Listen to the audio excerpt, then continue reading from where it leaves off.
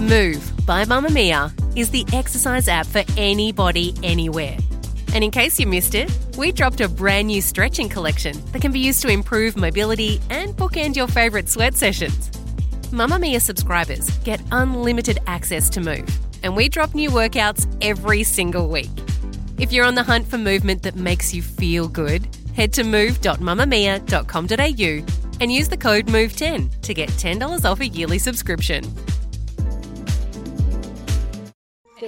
You're listening to a Mamamia podcast. Mamamia acknowledges the traditional owners of land and waters that this podcast is recorded on. Hi, I'm Claire Murphy. This is Mamamia's daily news podcast, The Quickie. And today, 4 years since the COVID pandemic started to spread across the globe, we look at one of the fallouts of long COVID, on our sex lives. Could the various Deltas, Omicrons and all those variants have kicked our libidos to the curb? But before we jump into bed together today, here's what's happening around the world for Monday, February 26. Police are continuing the search for the bodies of two men believed to have been murdered in Sydney.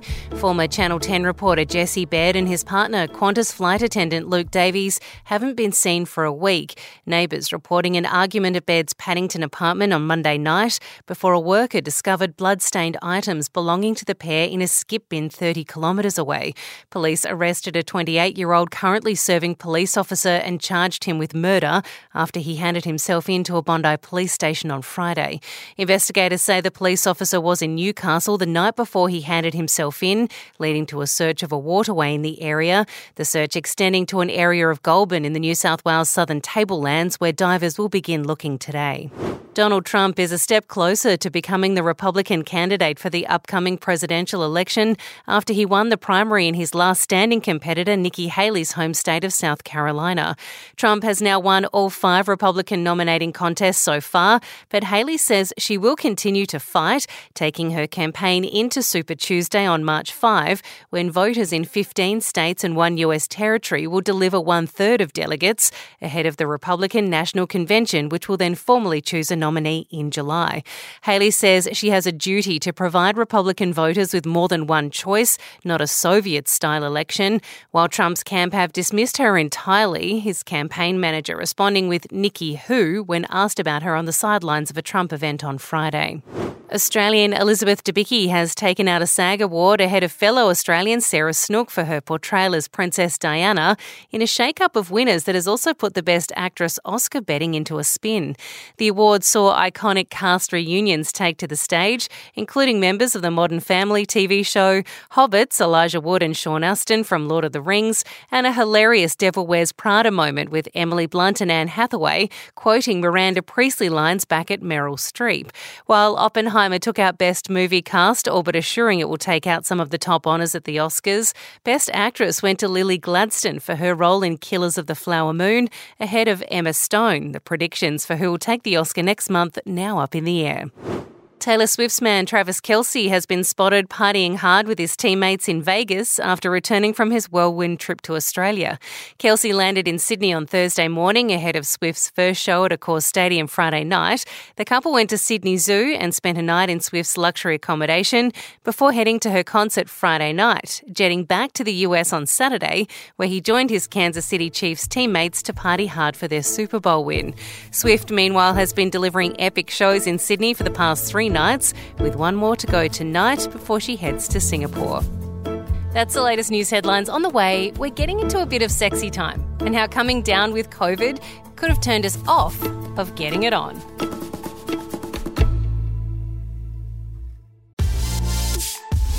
Mamamia subscribers, you've been asking and we've been listening. Now you can get all of your exclusive subscriber audio on Apple Podcasts. That includes everything from bonus episodes of your favourite pods to exclusive segments to all of our audio series. To link your Mamamia subscription to Apple Podcasts, open the Mamamia Out Loud page in your Apple Podcasts app and follow the prompts, or head to help.mamamia.com.au.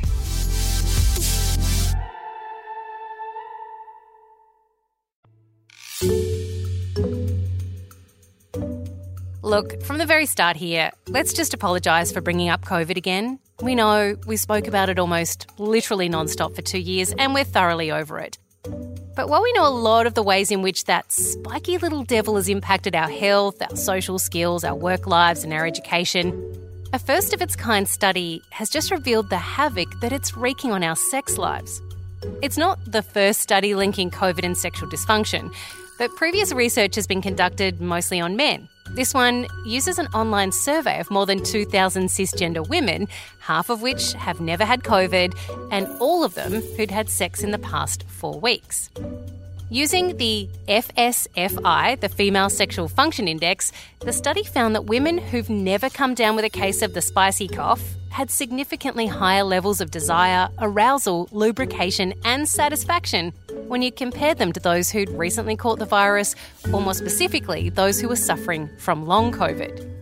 Those in that long COVID camp were also experiencing worse arousal, lubrication, orgasm and pain issues compared to the other groups.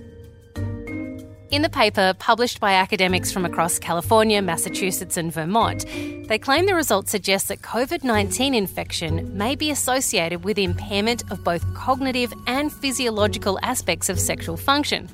They also speculate on the wider societal changes that COVID brought with it, like fewer social events and more time in close contact with children in the home, as factors in the reduction in women's libidos post-pandemic, as the mind as well as the body takes time to start firing on all cylinders again. The research was led by Amelia M. Stanton, an assistant professor of psychological and brain sciences in the College of Arts and Sciences at Boston University. Amelia, why hasn't women's sexual health post-COVID really been looked at yet? Are we still existing in this world where research focuses almost exclusively on the impacts on men? The women's literature is challenging for a number of different reasons. I think women typically lag behind in sexual health research in general, so I'm not really surprised that it took us a bit longer to think about the different domains of sexual well-being or sexual function in relationship to COVID. I think male anatomy and male genitalia are easier to study for a number of different reasons, for cis men that is, and therefore we don't necessarily spend the time that we should on thinking about women's physiology with respect to some of these COVID-related outcomes. And certainly, historically there's been more funding to study men's sexual well-being and sexual function. The Viagra studies are definitely an example of that. So women have kind of lagged behind in the research, but we're moving in the right direction here and trying to close that gap. You kind of mentioned there that, male genitalia is sometimes a little easier to look at and study when we're talking about sexual health, especially when it relates to sort of performance post-COVID. But can you explain to us how the Female Sexual Function Index works and how that tries to kind of do the same thing, essentially, in understanding where women are at sexually? Yeah, so the Female Sexual Function Index, and it was developed for cisgender women, so I just want to be attentive to that. But it really sort of asks key questions around these domains: desire, arousal, lubrication, orgasm, pain, and satisfaction. It's very helpful for us as researchers to use a tool that assesses a concept rather holistically. I mean, certainly there are other tools that attend to other factors like context and other elements that are helpful for sexual well-being, but the FSFI does a really good job of giving us kind of a clear sense about each of these areas and gives us, importantly, clinical cutoff scores that have been validated that differentiate women, for example, with a sexual desire problem from women who don't have a sexual desire problem, or women with a sexual arousal problem from women who don't have a sexual arousal problem. So it's a pretty fast way for us to get a sense of those things quite quickly with just a 19-item measure. So after using that on just over 2,000 cisgendered women, was it immediately clear that there were some divides between those who'd had COVID and those who hadn't? No, actually, because what we first looked at was the total score. So the total score gives us a sense for, in general, how sexually, quote, functional is this woman? And there's a clinical cutoff score of 26.55. So anyone above that range is deemed sexually functional based on our clinical data, and anyone below that range is deemed to have a sexual concern or sexual problem.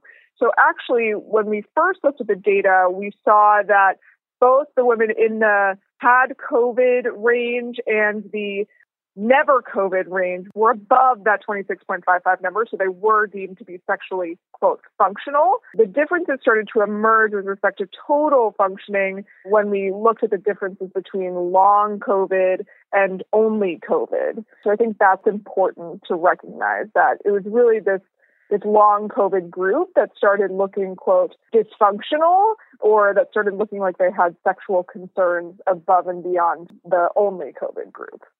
Just how impacted are those in that long-term COVID or that long COVID group? In the long COVID group, we saw differences in arousal, in lubrication, orgasm, and pain. So for those specific areas, those women are having more challenges than women who just had COVID and didn't have it over a longer time frame. I know that you haven't, medically tested these 2,000 women. This is done via the FSFI survey. But are there any theories as to why there is a physiological difference for women and their sexual health when they have experienced long COVID?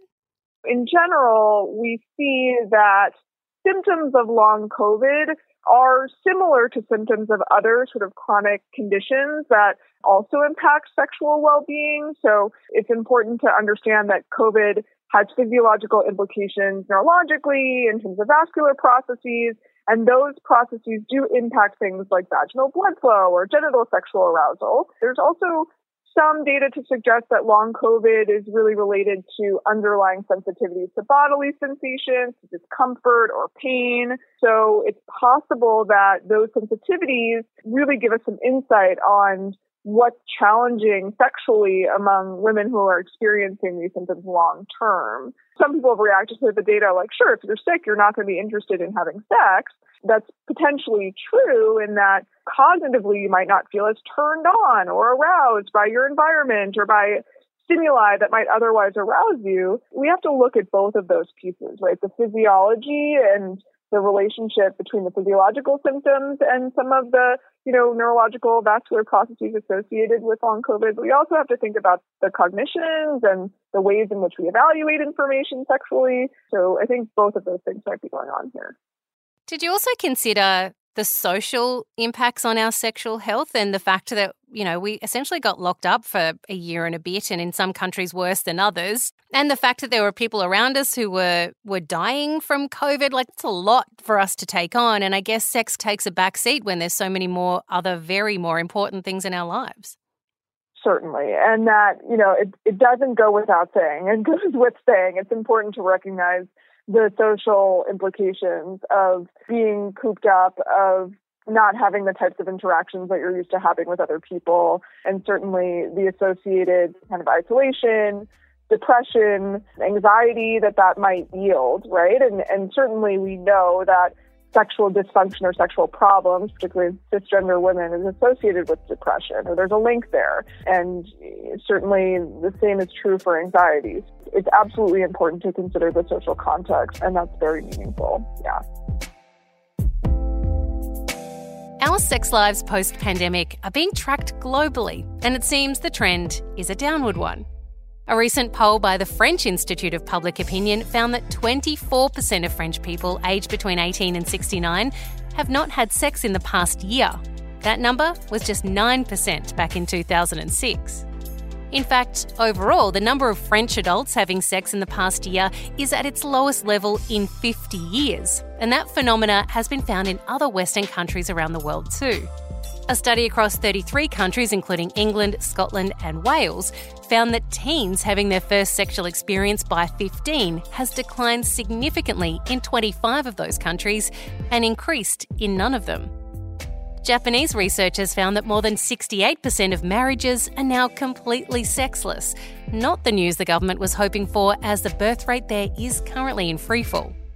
In South Korea, there's even a boycott movement called 4B, where tens of thousands of women follow the 4 commandments. Say no to dating, no to sex with men, no to marriage, and no to childbirth. A US study has revealed young adults across the country are having less sex. The biggest cause of that, seemingly, our collective reliance on technology, preferring to scroll or game than get all up in each other's personal space. The average number of times people are having sex has seen a decline in data from studies in Australia, Germany, Finland, and many others, with academics saying that the world in general is having less sex. But now that we know that there's a link between our sexual health and the impacts of catching COVID, the long version especially, what do we do about it? How do we get our libidos back on track? I think what my colleagues and I hope that will come from these data is that, women who have experienced sexual sequelae or sexual effects from especially their long COVID diagnoses will feel more comfortable bringing up these concerns to their providers, and these data potentially will help facilitate conversations with providers about what decent options are moving forward in terms of addressing these concerns. In general, there's sort of a dearth of attention to sexual well-being, sexual pleasure, sexual health, and in primary care and in other settings in which COVID might be treated. So, opening up conversation and dialogue is a really big step from these data, and I hope that will lead to sort of potentially increased resources and decreased stigma around talking about the sexual implications of COVID and other chronic illnesses. So it's important that those conversations are had and that providers not only wait for their patients to say, hey, I'm having this concern, but proactively ask them. Thanks for spending some time with us, Feeding Your Minds again today, friends. If there's something happening in the world and you want us to look into it a little bit further, send us an email, thequickie@mamamia.com.au, or you can find us on the socials. We're on Threads, Instagram, even good old Facebook. The Quickie is produced by me, Claire Murphy, with our executive producer, Callie Borg, and audio production by Jacob Round.